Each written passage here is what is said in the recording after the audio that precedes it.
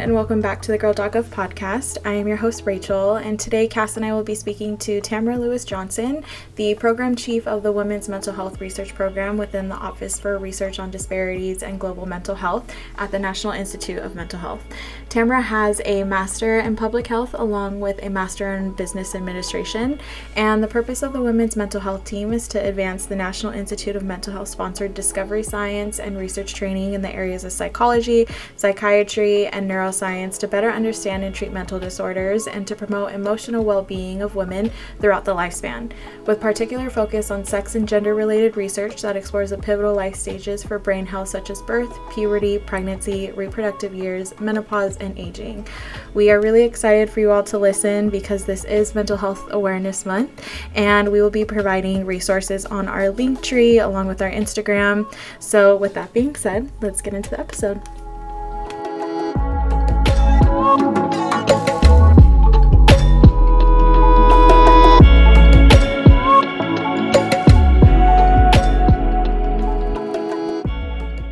So let me just say I'm delighted to be here. Thank you so much for inviting me to have a conversation with you, Rachel. And just in terms of giving an overview of NIMH, I want to say that it's the National Institute of Mental Health, and it is one of 28 institutes within the National Institutes of Health. And it's the lead federal agency for research on mental illness. Our institute supports more than 3,000 research grants and contracts at universities around the country and overseas. And we also support, in addition to the 3,000 research grants and contracts, we also support more than 600 scientists working on our NIMH campuses. And the mission of the National Institute of Mental Health is to transform the understanding and treatment of mental illness through basic and clinical research, paving the way for prevention, recovery, and cure. And my role at the National Institute of Mental Health is, as chief of the Women's Mental Health Research Program, is to advance discovery science conducted by diverse scientists to improve the mental health of girls and women in the US and abroad. So that's sort of a broad agenda. I'm physically housed in the Office of Disparities and Workforce Diversity, which really looks at a broad cross-section of federally designated disparity populations. And although women and girls are not considered a disparities population, we do have unique sex and gender-specific influences that need to be studied and explored in many different ways. And so that's one of the reasons why that office is why I reside in that office. And I'm so happy to be there. That's great. And so I know that we had spoken a little bit about kind of the age range that you guys are really focusing on. And I know that young women is a high priority for the National Institute of Mental Health. Are there any other high priority areas or goals as far as 2021 goes? So let me just talk about, I want to say that yes, the Institute, the National Institute of Mental Health does focus on prevention and treatment of mental illness in women across the lifespan, but I'd like to focus on the high priority areas for research around young women's mental health and what our goals are for 2021. So we know that global epidemiological data indicates that up to 20% of children and adolescents suffer from a disabling mental illness. And suicide is the third leading cause of death among adolescents, and up to 50% of all adult illnesses have their onset in adolescence. And that recent global trends show that rising rates of depressive disorders among adolescent girls and young women have been rising when compared to adolescent boys and young men. And the findings indicate that the early adverse experiences that can occur in adolescence and childhood can compromise brain and behavioral development and the mental health and well-being of adolescents and young adults in general. But when we speak about the mental health of young women and girls, it's important that we understand the gender-specific research indicates that gender differences in adults emerge at young ages, and that the influence of gender roles and expectations on the expression and interpretation of behavioral and emotional symptoms are different for boys and girls, and that gender is a modifier or a major influence for mental illness risk. And so it's really, as well as for protective factors. So it's really important to focus on the mental health of girls and young women. And given the biological, social, and cultural changes that impact on adolescent girls and young women, our institute really seeks to explore both the sex and gender influences on the development of the adolescent girl and young women. And for example, we have a funding notice that really primarily focuses and encourages researchers to look into the health issues, the mental health issues, the mental health concerns of adolescent girls and young women. That research goes from everything from basic research, looking at how sex can affect young girls at an early age, or the biological sex can affect girls at an early age. We're also looking at translational research. So we're looking, by that, I want to say that we're looking at how the brain develops. So if a young woman has had an adverse child event, we're wanting to know what is the impact of that event. If she has experienced gender-based violence during adolescence, if she's witnessed trauma or has violence in her community, how does that impact on her brain development? How does that impact on her emotional well-being?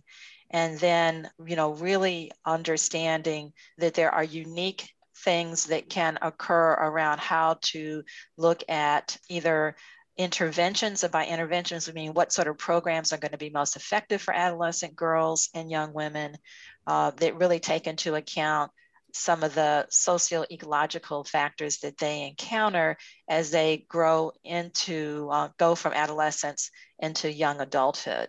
And so some of the research priorities in that notice include HIV, because we know that girls that have different rates of HIV, and in terms of negotiating safe sex, are at greater risk in terms of that. And so we have our Division of AIDS research that is focused on that.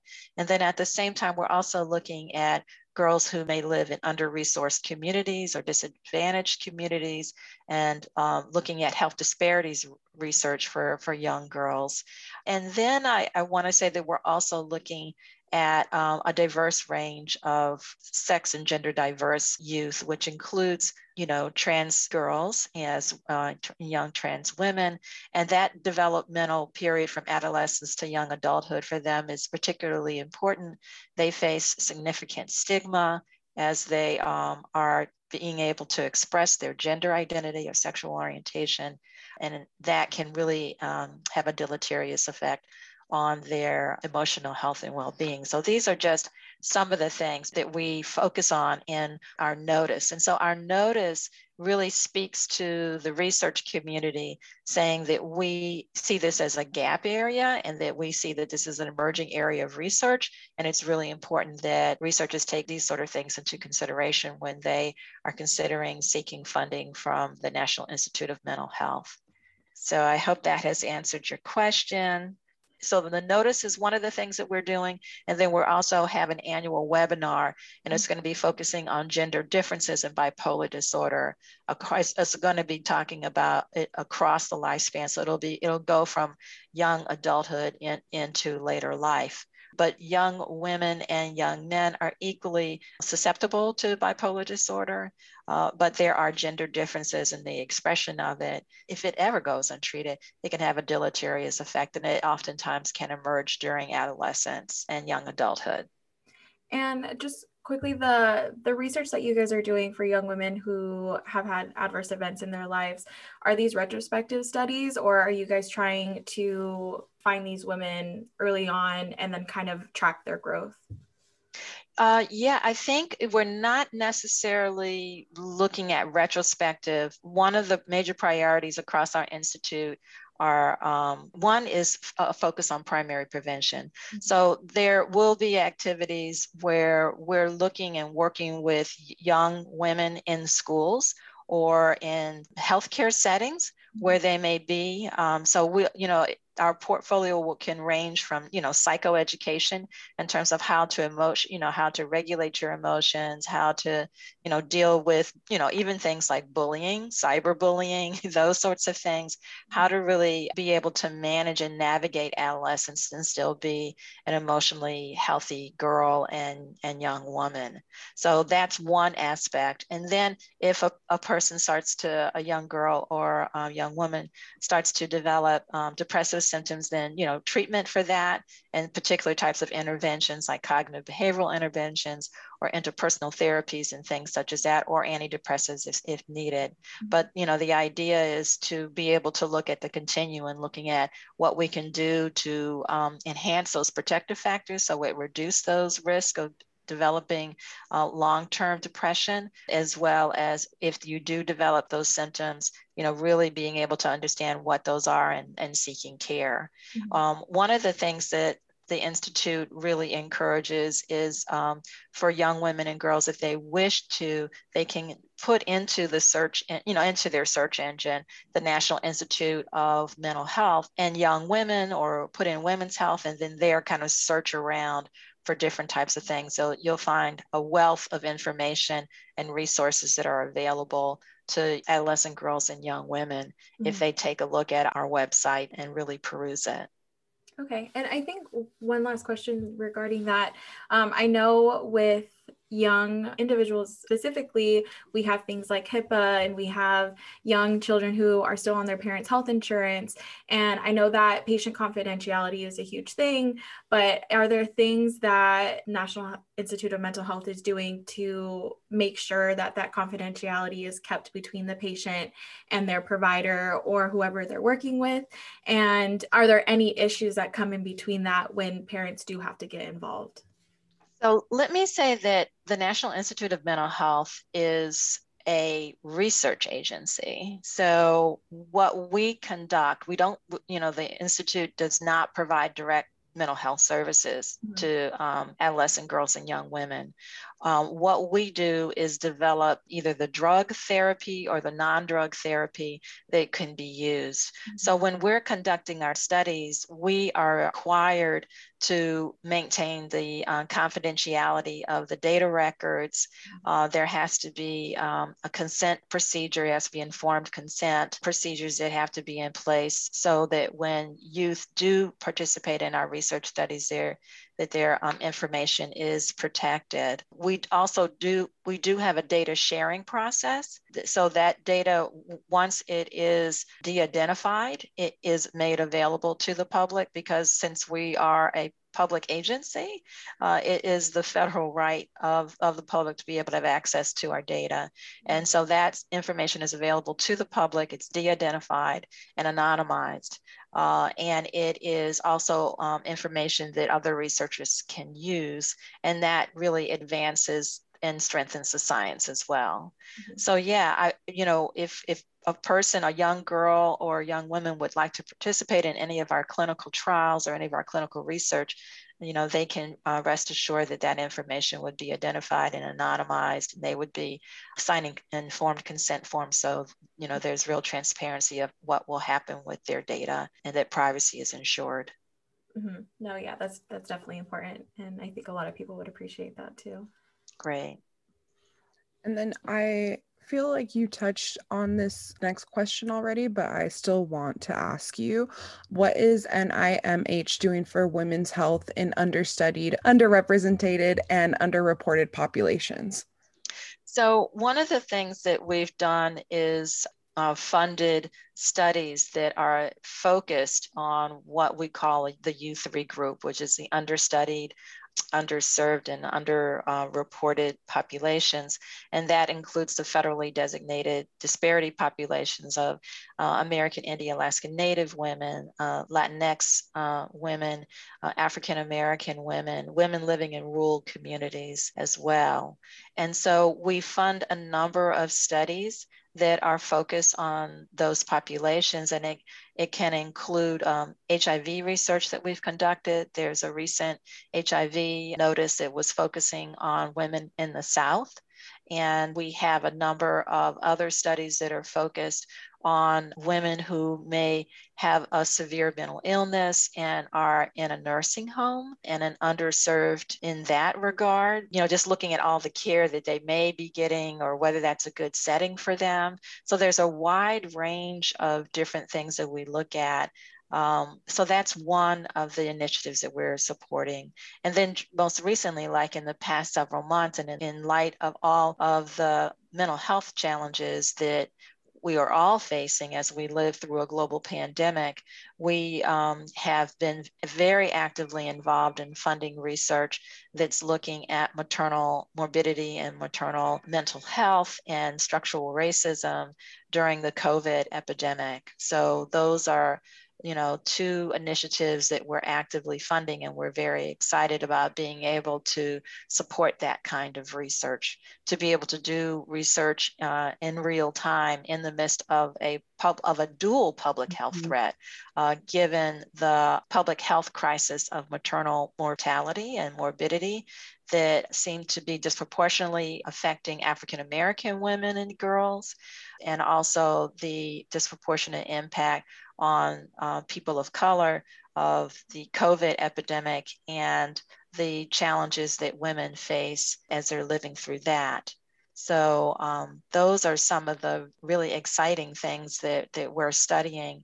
And I think it will really help us really better understand the complexity of the lives of women of color, African-American women, Latinx women, Asian and Alaska Native American Indian women as they're living through a global pandemic. And I could talk more about that if you want, but there are just some unique challenges that it just speaks to the need to be able to address and work with specific populations. Yeah, I mean, definitely. And we know that you're based in the Office of Disparities Research and Workforce Diversity, but I think kind of within that, what does inclusivity and diversity not only mean to NIMH, but to yourself and even the research that you guys are conducting along with kind of like your own employees and your colleagues that you see? How important is it to you guys to make sure that you guys do create an inclusive and diverse workforce? So I know that within the National Institute of Mental Health, our institute director has been very much supportive of health equity, as well as diversity and inclusion. In our research, there is a call for better and more representative samples of study participants that are in our clinical studies and clinical trials. And our Office of Clinical Research works very actively on that. And then in addition, we're also really calling for diversity among our scientists. They're diverse not in just their areas of science, which could range from public health science and population science to social work to psychology, psychiatry, and neuroscience. But we're also saying that the scientists themselves should be diverse in terms of racial and ethnic diversity, and that by having a diverse science team that we really can have better science, because science is really enhanced when we have a transdisciplinary science team that where people are coming from different perspectives and different walks of life, different lived experiences, and how that just further enhances some of the complex issues that we're facing around mental health, because as a country, we're a very diverse country, and it's really important that both the scientists and the science reflect and be responsive to that. Mm-hmm. Yeah, I think that's really important. I think that's amazing that you guys are doing that, because I think especially for myself, I maybe am a creature of habit, and I feel like it's easier for me to go to someone who I feel like they can relate to me. So like when in my personal like healing journey and like going to therapy, I made sure that I wanted it to be with a woman, and I wanted it to be with a woman of color. And that was something that was really important to me. And I think it's extremely valuable to see someone who looks like you and can represent you and be an advocate for you, who's actually conducting that research and being that point of contact for you. I think that makes it so much easier. And I don't want to say that like I'm excluding any other type of person or like men or, but for me, especially, like it just is something that I'm comfortable with. And I think it has made my own personal experience with my own mental health, that much more like valuable to me. And so I think that's amazing that NIMH is doing that. I wholeheartedly support your effort to really find, and all young women and girls, to really find, if you're, when you're seeking mental health services, to find a therapist or a social worker or whomever that person would be, that can really identify with the reality that you're living in and that you're facing. Even though we talk about drug therapies and non-drug interventions and therapeutics, it's important to really understand where a woman is in her walk of womanhood and the different challenges that she's facing at that time, and gender inequalities that she may be encountering as she navigates her life. And it's very important to have someone that can be there, that can really identify with your issues and my issues, and help work through those. And I think that's so important. Let me also say that it's also important that one of the things that the Office of Disparities and Workforce Diversity is going to be working on, and will be launching soon, is a campaign on diverse women, and really identifying women of color who are researchers that are funded by the National Institute of Mental Health, and putting their pictures up there and spotlighting them. And that's going to be a campaign that's going to be targeted towards adolescent girls and young women, rather. And we'll really be encouraging young girls and young women to consider pursuing a career in mental health research, and being able to see someone like you, says, well, maybe I can do this. Maybe this is something this is important. And the value that we as women and women of color, or racial, ethnically diverse women, the contributions and the value that we can bring to the mental health field, to the mental health science field, is really to be acknowledged. So I really am very much in support of equity, diversity, and inclusion and efforts. And I think our institute is supportive of that as well. Mm-hmm. Yeah, I think that's great. I think we could always use more women in the workforce, and especially young women too. I think Cass and I have kind of talked about previously, like, if only we had some of the people that we look up to now as young women. I think our idea of reality and like things that are realistic and things that we can actually do would have been so much different if we had some of the women that, are here now. And I think that alone is great, because I know a lot of companies will say they're equitable, but they don't really do the work behind it. And I think that's the first step. And I think that's amazing. And so many women can benefit from that, even especially young women. And let me say that we, this is our vision, and this is our mission. We haven't met it yet, mm-hmm. but we're on the path to acknowledging the work that needs to be done, mm-hmm. and the road ahead. Because oftentimes, really encouraging people to go into mental health science research careers really oftentimes starts at a very early age, mm-hmm. and making sure that the girls are encouraged all the way through their educational experience.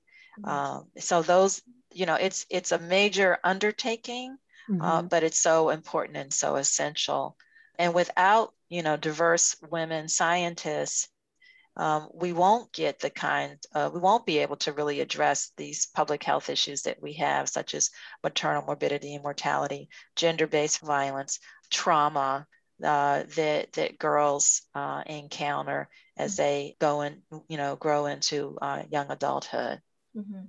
Yeah. I think that's so important. I'm just like reflecting on my time in like high school and middle school, and just thinking about almost like the push of like ROTC and having military people come in and kind of recruiting, and never really was there an opportunity for us to like have that and say, oh, like I could do that, I can relate to what their goals and what they want to do. So I love that idea. Yeah, so I'll be in touch with you, but we're very excited about this. It's gonna be on a social. I think it's gonna be on Instagram, mm-hmm. and it'll be very accessible. And I welcome your feedback, and and your listeners to tap into us, and when we launch that next month. It's very exciting. So exciting, yeah. So I'm very passionate about this topic, so I'm so excited to hear what you have to say. And I know we've spoke about it already, but does NIMH lend their hand in young and adolescents' mental health for women? So, you know, as I said, the science really does indicate that the things or the social and, and cultural environment that a young woman or girl is living in during adolescence and early, and girlhood really can have an impact on her brain development. And as I said earlier, if they encounter adverse childhood events, that go unresolved, that these sorts of, that is the period where you see the early indication of a mental health condition or mental illness emerging in adolescence. We do know that oftentimes women are at twice the risk of developing depression than adolescent girls are at twice the risk of developing depression compared to boys. And that maintains throughout the rest of our lives as women.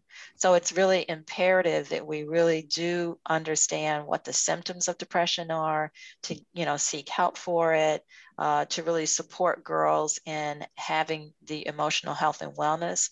And while there may be some biological factors that can influence greater susceptibility to depression, it's really important to, really look at those environmental factors as well that can be precipitating that, and to understand that is making a contribution as well to depressive symptoms and the importance of addressing that. And that's where, I had said earlier about what can we do in terms of psychoeducation in the schools, what can we do around bullying for girls, a relational aggression that is occurring on social media platforms. So some of our studies really are focusing on how youth are interfacing and we're getting information from, phones are being used, other wearable devices, looking at how young girls and young adults, how adolescent girls and young adults use their phone, how that can influence their mood. And then also, and what kind of interventions can be positive and protective factors. I mean, can caring text messages work, support groups or chat groups? One of the things that COVID has done has really launched in another way is telemedicine for adolescents, so that adolescents can connect with a provider or a clinician when needed.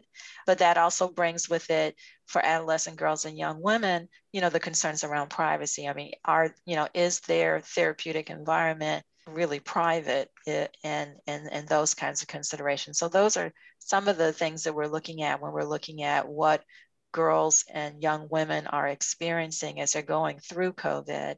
And then they also may be at risk for greater violence in their home because they are staying in their home and they're learning in their home.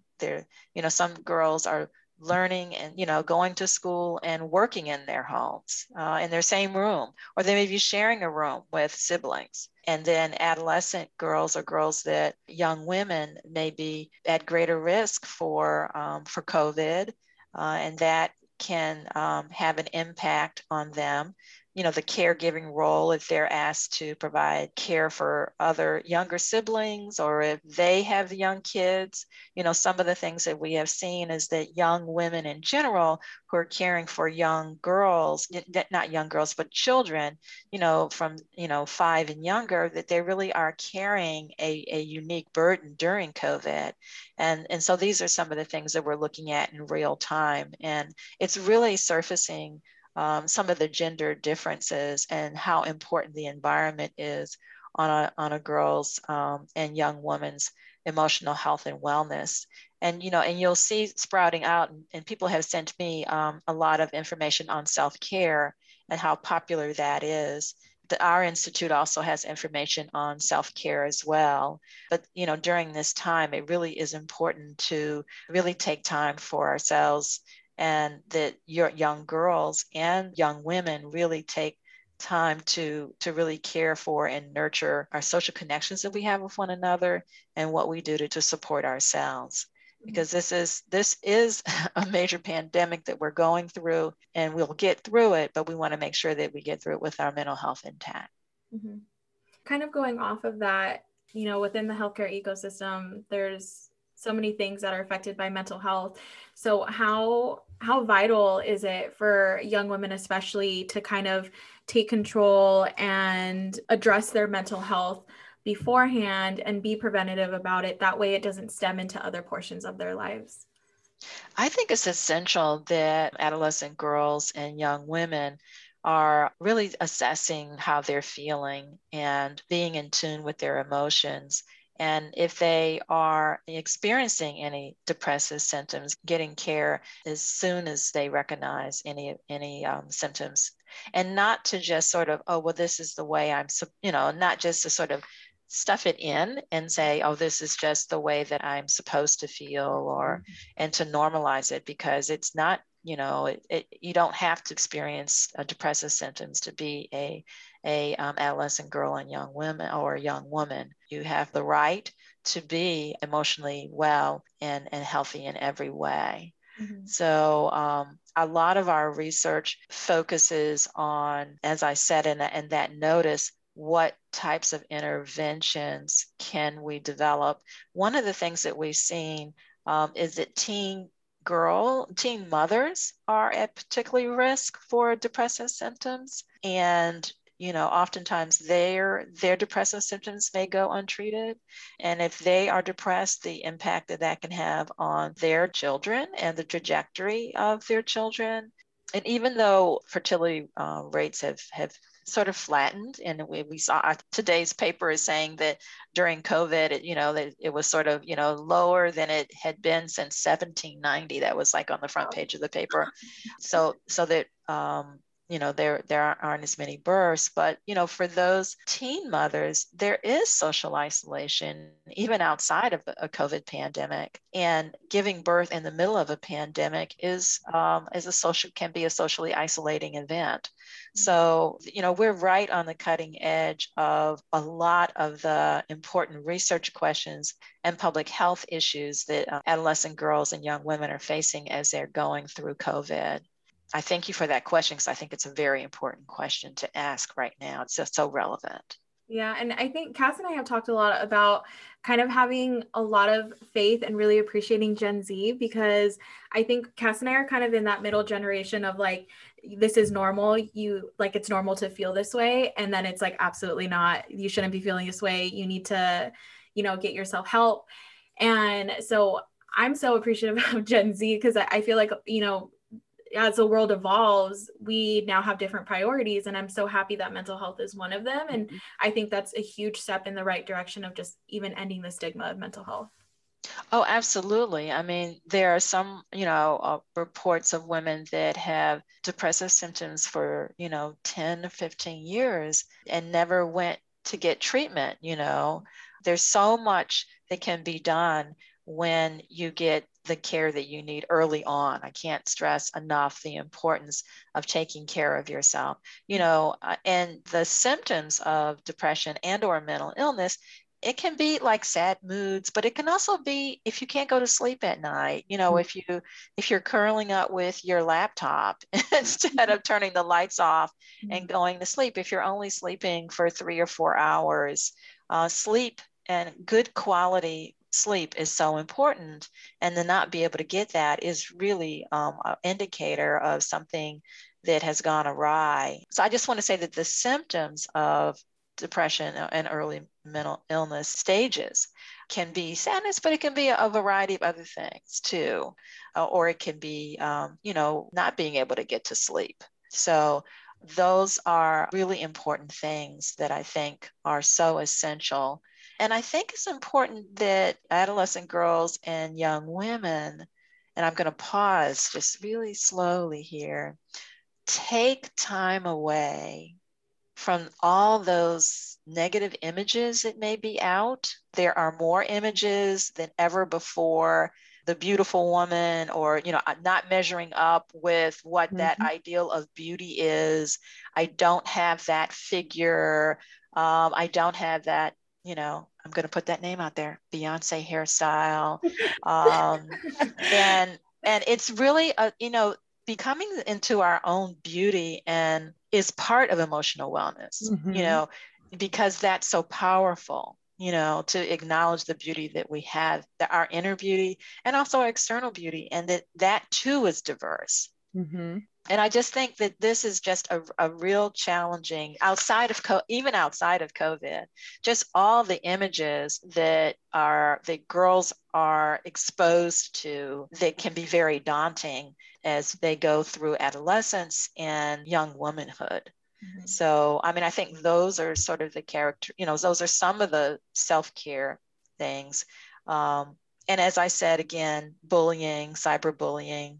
Our institute also funds ADHD, attention deficit hyperactive, deficiency. And it is becoming more and more prominent among girls. What are the factors that are driving that? What's going on in the sociocultural environment that might be precipitating that? And how do we also address that? So some of our program officials are focused on research with youth. And let me also just mention suicide prevention. That is another priority of our institute. And so we're looking at suicide, and we're looking at how to prevent it and what are the best suicide prevention interventions that can be most effective. And we do know that even if young women and girls, or even women throughout the continuum, but we're focused on adolescent girls and young women, in terms of suicide, engage in an active suicide attempt, there may be self-harm going on, there could be cutting going on, there can be other ways that a young girl or young woman might be engaging in suicidal thoughts. And it really is important that they get care, that they seek help, and that more and more, we're looking at interventions that are in the schools, but when kids are not in the schools, what do we do? And the schools are also burdened to do so many things, for young adults. So the combination of social media and images and self-harm, as a pathway to a trajectory to suicidal behavior and suicidality, I think is definitely something to seek care for as early as possible.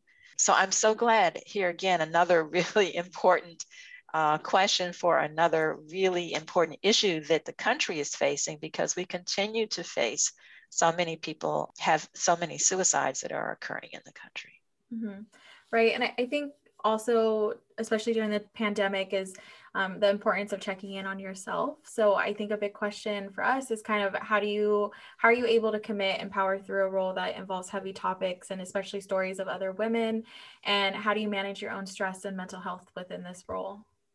So, in terms of powering through heavy topics, I always seek first to listen,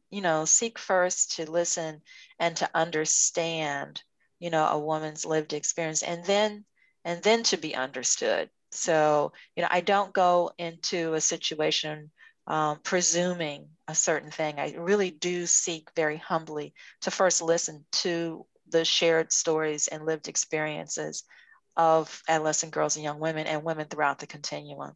Now, in terms of my own personal strategy or plan of action, I'm trying to get quality sleep too.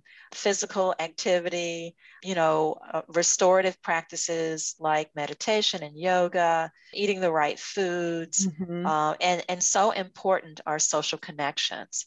So, really trying to be in contact with people who care about me and that I care about them.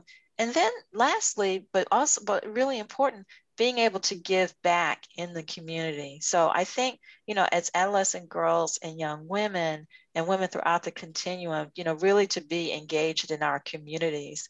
And that really helps us build our emotional health and wellness too. And that is also a path to reducing social isolation. So when you see an adolescent girl or young woman who's sort of isolating, reaching out to that young woman and really making yourself available to her, I think is really important. because she may really need that hug or that kind word or that text message where, you're sending just, how are you? I haven't heard from you. How are you doing? I mean, Cass and I FaceTime every single day. So yeah, exactly. I feel like Cass and I have definitely been very big support systems, especially during COVID. So I can definitely agree. I love getting like random texts from friends that I haven't heard from in a while. And I think it goes a long way. And I encourage anyone who's listening. And even today, I'll make sure that I send a text to somebody or call someone and just check in. Cause I think I don't know, just having that personal, especially a social connection during COVID. And I know that there is a light at the end of the tunnel as far as the pandemic goes, but we're still in quarantine, or not quarantine, but we're still social distancing and still being away from loved ones. So I think even those small interactions are so important, and they make my day. So. Oh, absolutely. Absolutely. I love getting snail mail. That's like been the biggest thing, like with my friend group, like love nice letters and like postcards. It really does make my day. Wonderful. And I know you had mentioned it earlier too, but are there other organizations or grassroots that NIMH partners with to expand the research and aid for women's mental health? So I know that in many of our studies, we have community advisory boards. So there's active engagement in working in communities and affected communities. And in addition to that, we're also working. So I'm working with the National Institutes of Health Office of Research on Women's Health. And that office is actively engaged with community-based organizations and other professional societies and the like. There's the Secretary's Office on Women's Health. There is the CDC, Centers for Disease Control and Prevention, and the Food and Drug Administration. These are just, as well as the HRSA, the Health Research Services Administration, and SAMHSA, the Substance Abuse Mental Health Services Administration. So I have to reach out and say that those federal agencies are ones that we partner with across our Department of Health and Human Services. And all of those federal agencies are involved in communities in some way. So some of our research studies are working in community settings. So they're maybe working in community mental health clinics. They may be working in low-income resource settings. They may be working in rural clinics, rural health clinics. They may be working in schools. They could be working in federally qualified health centers. So homeless shelters, just a variety of different community-based organizations, because it's important to really be in real-world settings to really be able to conduct the research so we can really have broad generalizability and be most effective for the wide diversity of people that reside here in this country and also abroad. Oh, that's amazing. I mean, personally myself, I think reaching out to other communities and other companies that are willing to help, I think something like mental health that is so important is it takes a lot of people to make it happen. And so I think it's very important to have those people a part of it and kind of lend out a hand when, mental health is very intricate. It's different for everybody. So I think it's great that you guys work with those people as well. And I think, one of our big questions are, how can we create a safe space for women to not only seek help, but resources that are available from NIMH. And then I think also we would love to know like how Cass and I can get involved, or even how Girl.gov listeners can also get involved and kind of help within our community. Okay. So let me just say that safety and security of women is of paramount importance. And this is an interesting finding, I think, is that women are oftentimes not safe. They may not be safe wherever, if they're traveling alone, if they may not be safe if they're trying to get to work. Women are more likely to take public transit. If you work after hours where there might not be as many, we're talking about, people who are not necessarily working a 9 to 5. If you're, working at McDonald's and you work the 3 p.m. to 11 shift, and how are you getting home? Are you catching the bus? Are you getting a ride? Is the person giving you a ride a safe person? So, you're really, thinking about and always wanting to ensure that your safety and security is of the utmost importance, but still living a full life. You don't want to live your life in fear, but I think that is so important. So, the research, we do have research on trauma where there have been women who experience gender-based violence, who have experienced trauma in their lives, inter-partner violence. If that's the reality that you're living in, how do you navigate that situation so you can get to a point or place in your life where you are safe and secure? So, that this is why mental health is so important, and it's so relevant to so many things. And I think that if you look at our website, if you go to the National Institute of Mental Health and you put in violence and you put in intimate partner violence, I think you'll come up with some really important resources that we have there. We're not the only federal agency. There is the HHS also has a girlhealth.gov website that speaks to issues of safety and security, and some of our other federal agencies talk about issues of safety and security. It's important that there be prevention there. So we talk about violence prevention. So first, you're not putting yourself in a situation, finding yourself in a situation where you are at greater risk for becoming in an unsafe place or an insecure place. So I think that those are a number of factors that are so essential. What was your other question? Sorry, I know I gave multiple at once, but and kind of just how Cass and I could get involved and how Girl.gov listeners can also get involved within our communities. Oh, okay. So I would encourage folks to follow our website. There are a number of live streams that are done. If you want to learn more about mental health and or mental illness and being able to understand, that a person, if a person is experiencing mental illness, how to help them find assistance. So we have a number of things on our website where we have funded researchers that are sharing their expertise and strategies on how to maintain your emotional health and wellness. And then, as I said before, the self-care pages. We have, suicide prevention hotlines and things like that. All of those, I can share all of that information with you and your listeners, or with you, so it can be shared with your listeners. But, just really come to that website, the National Institute of Mental Health, or just N as in Nancy, I as in ice cream, M as in, I don't know, Mark, H as in Harry, and put those 4 letters and something about mental health. And boom, you will be able to get most of the information you need, and actually a remarkable and amazing and emerging information on brain science and the importance of maintaining our health and the health of our brains. So I hope that has been helpful. Reaching out, staying in contact with me, and there'll be other things that we'll be doing in the community in the future, that I can make you aware of, so that you can share that with your listeners. I think it will be really important. Yeah, no, we would love to, help in any way we can, and we will definitely share those resources with our listeners as well. Wonderful. Thank you. Is there anything you would like to end with, or closing topics you want to make sure our listeners and other women know? So, I really want adolescent girls and young women to know that adolescence and moving into young adulthood as young women, that is a pivotal time in terms of dramatic changes going on in your brain.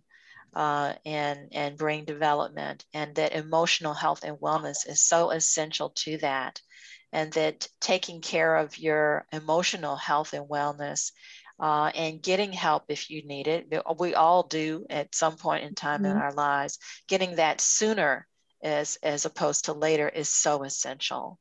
And that the National Institute of Mental Health is here as a resource to assist adolescent girls and young women in really understanding the brain science and assisting with resources that we may have on our web pages to help you get the help that you need.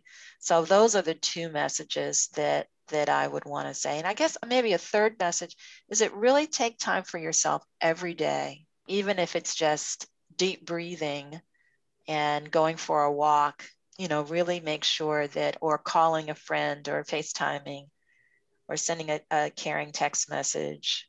I think those things just go a long way to nurturing yourself as an adolescent girl and a young woman. And it'll serve you so well through the rest of your life as a woman, as you grow into your power and your womanhood. I love that. I know Cass and I are just very thankful to even be a part of the conversation. And we're so thankful that you came on and, and shared your experience in NIMH and their mission and their goals. And I think it's so important. And I'm so sorry if you guys can hear the dogs, they're just going crazy, but no, I think this is really amazing. I think something, just in my personal experience is mental health when I was younger wasn't something to talk about. It was something to kind of keep to yourself and something that was quote unquote not real. And so, and it really did affect my, my young adulthood. And I am grateful that I have the mentors and the women and, my therapist, even. I'm so thankful for all of those women in my life, because I think, without them, I don't know what I would have done. And I think mental health is so important. And especially during this pandemic, I feel like I've had to really kind of look deep in and make sure that I'm good. And I'm, I really hope that our listeners can take away from this and just know that mental health it's not a stigma, and it's not, it's something that everyone goes through. And if anyone that's listening needs resources, then, we're happy to provide in any way that we can. Yes. Thank you so much for saying that. I did want to say that NIMH, the National Institute of Mental Health, also does stigma reduction research. Nice. Because that's so essential. So the stigma reduction research is, whether you are it's particularly heightened around people who are sexual and gender diverse individuals going through sexual orientation and gender identity. It's important for girls. No, it is, the door is wide open to really acknowledge that mental health and mental illness are things that we as human beings live with.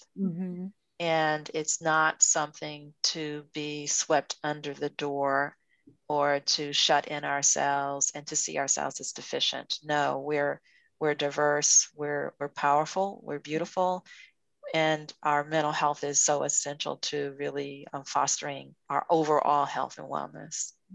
Yeah, definitely.